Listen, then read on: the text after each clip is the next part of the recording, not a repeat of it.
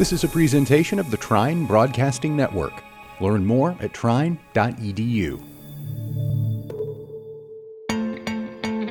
Hi, everyone. Welcome to the Onliners Podcast, a podcast that dives deeper into the mysterious world of online learning, featuring myself, Regina, and my colleague and good friend, Kirsten. Hi, Kirsten. Hi, Regina. We are two higher education professionals at Trine Online, a team within Trine University, located in Angola, Indiana. Welcome to the third episode in our three-part series on William Horton's book, E-Learning by Design. In our first of the series, I shared information on absorb-type activities. Absorb-type activities are focused on content. The learner absorbs what the content has to offer. The learner does this by reading, watching, and listening to information. The second part of the series explored the do-type activities. This is where the learner practices. Practice activities do not give learners new information. It is just where learners exercise newly acquired abilities. After all, practice makes perfect. And now we'll explore the final type, the connect type activities. While the absorb type and the do type activities are fairly straightforward, the connect type activities are a little more difficult to describe. As Horton shares, connect type activities, quote, prepare learners to apply learning in situations they encounter at work, in later learning efforts, and in their personal lives. If absorb activities are the nouns and do activities the verbs, the connect activities are the conjunctions of learning, end quote. Connect type activities can be as simple as reflecting upon a situation or as complex as creating meaningful and effective solutions to a real problem.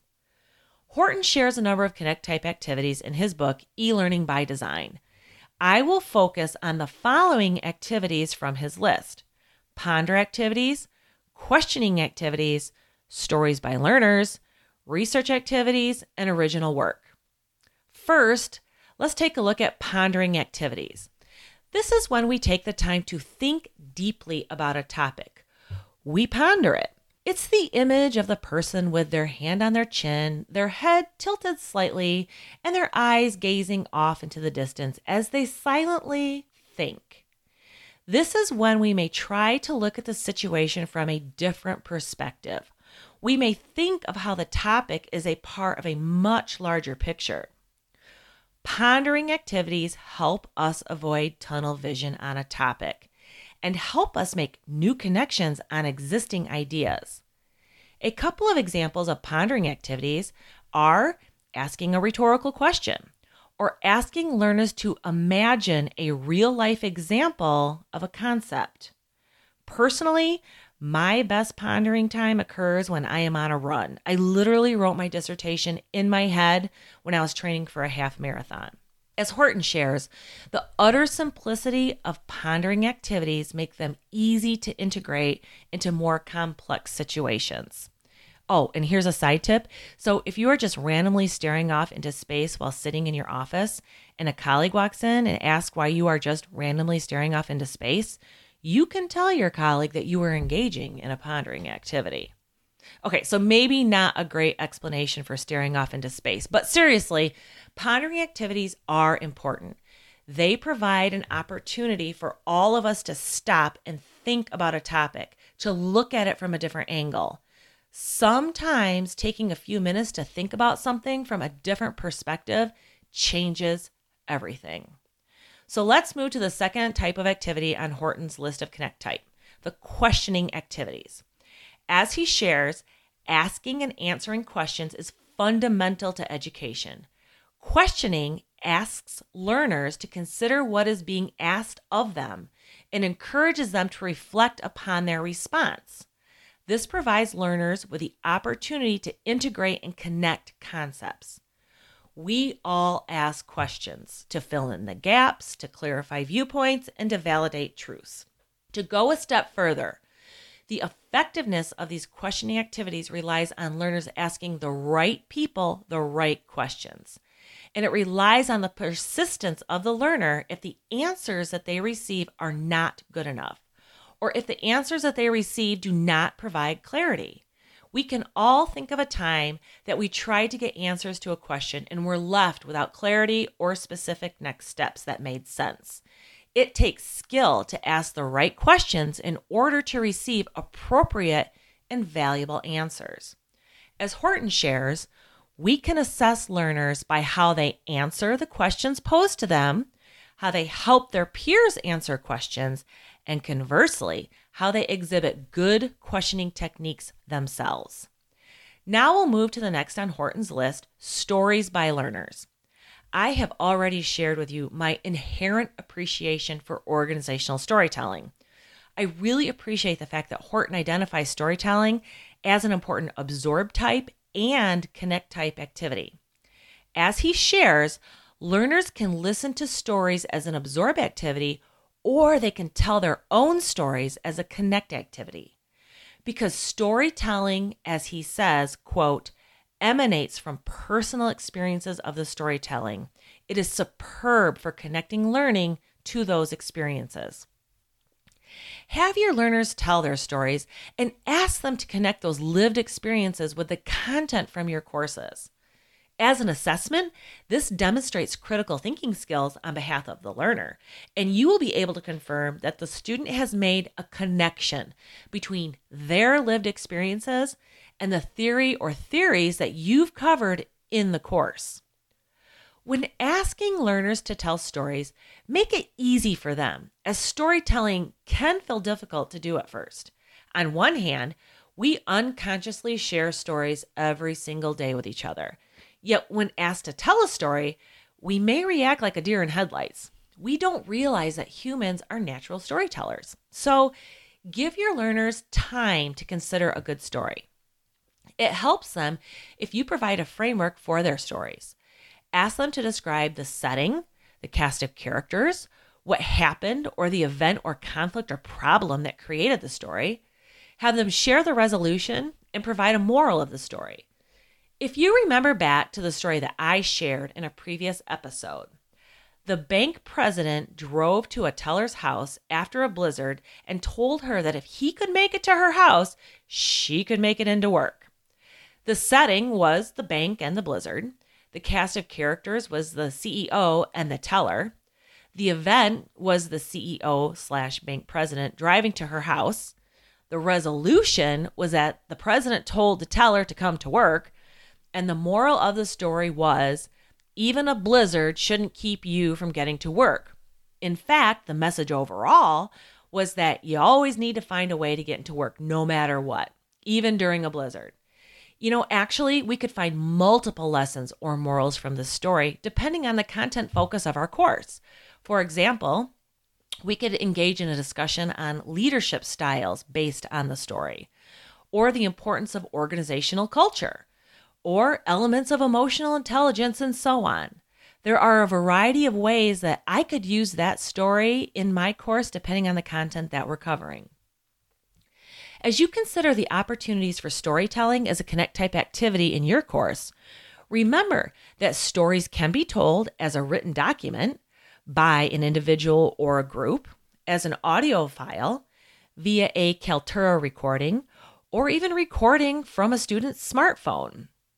Multiple stories shared in a course can be grouped together by learners based on the topic, or learners can work together to provide an alternative ending to one of the stories shared, or learners could propose introducing a new character to a story that impacts the story and its resolution in a unique way. There are a variety of ways in which stories and storytelling can be used in an online course with effectiveness.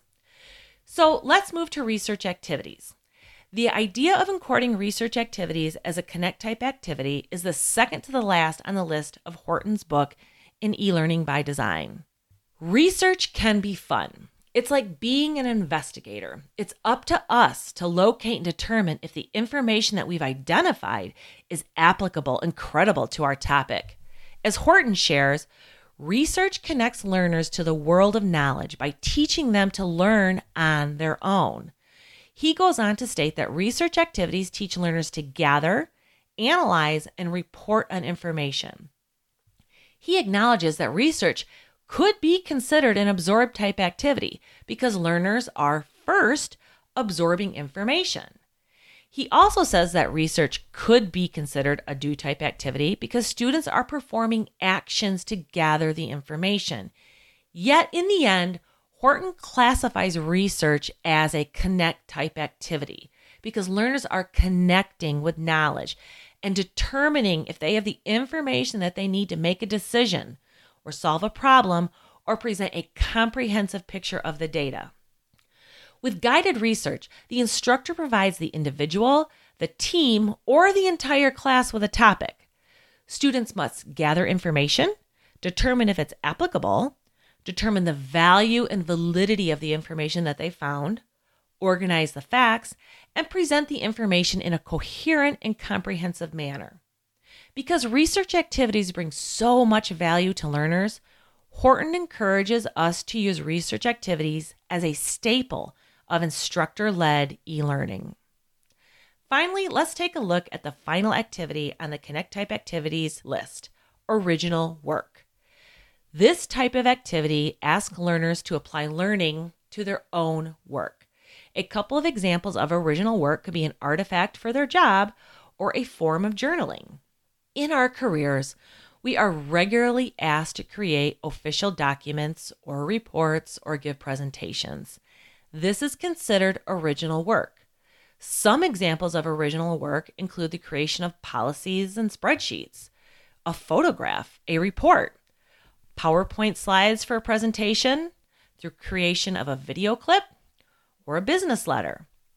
Additionally, in our online courses, e-journaling and the creation of e-portfolios are great ways to ask learners to produce original work.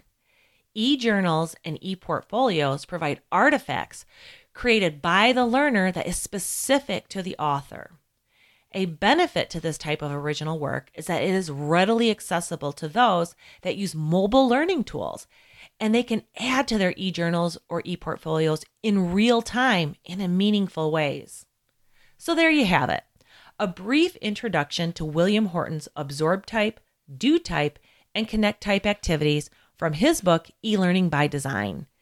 It has been a privilege to share with you his work in this 3-part series. Of course, I've provided a citation on his book in the show notes with additional links to his work. In conclusion, as Horton shares, absorb activities inform and inspire. If absorb activities are the nouns, then do activities are the verbs of learning. They put people into action. And finally, connect activities help learners close the gap between learning and the rest of their lives. As he shared, they prepare learners to apply learning in situations they encounter at work, in later learning efforts, and in their personal lives. Horton further explains that if absorb activities are the nouns and do activities are the verbs, then connect activities are the conjunctions of learning. I hope you've enjoyed this 3-part series on Horton's work. We'll be back soon with another The Onliners episode. Thanks for joining.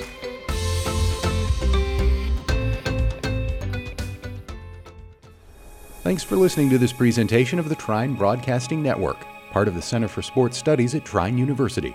Learn more at trine.edu.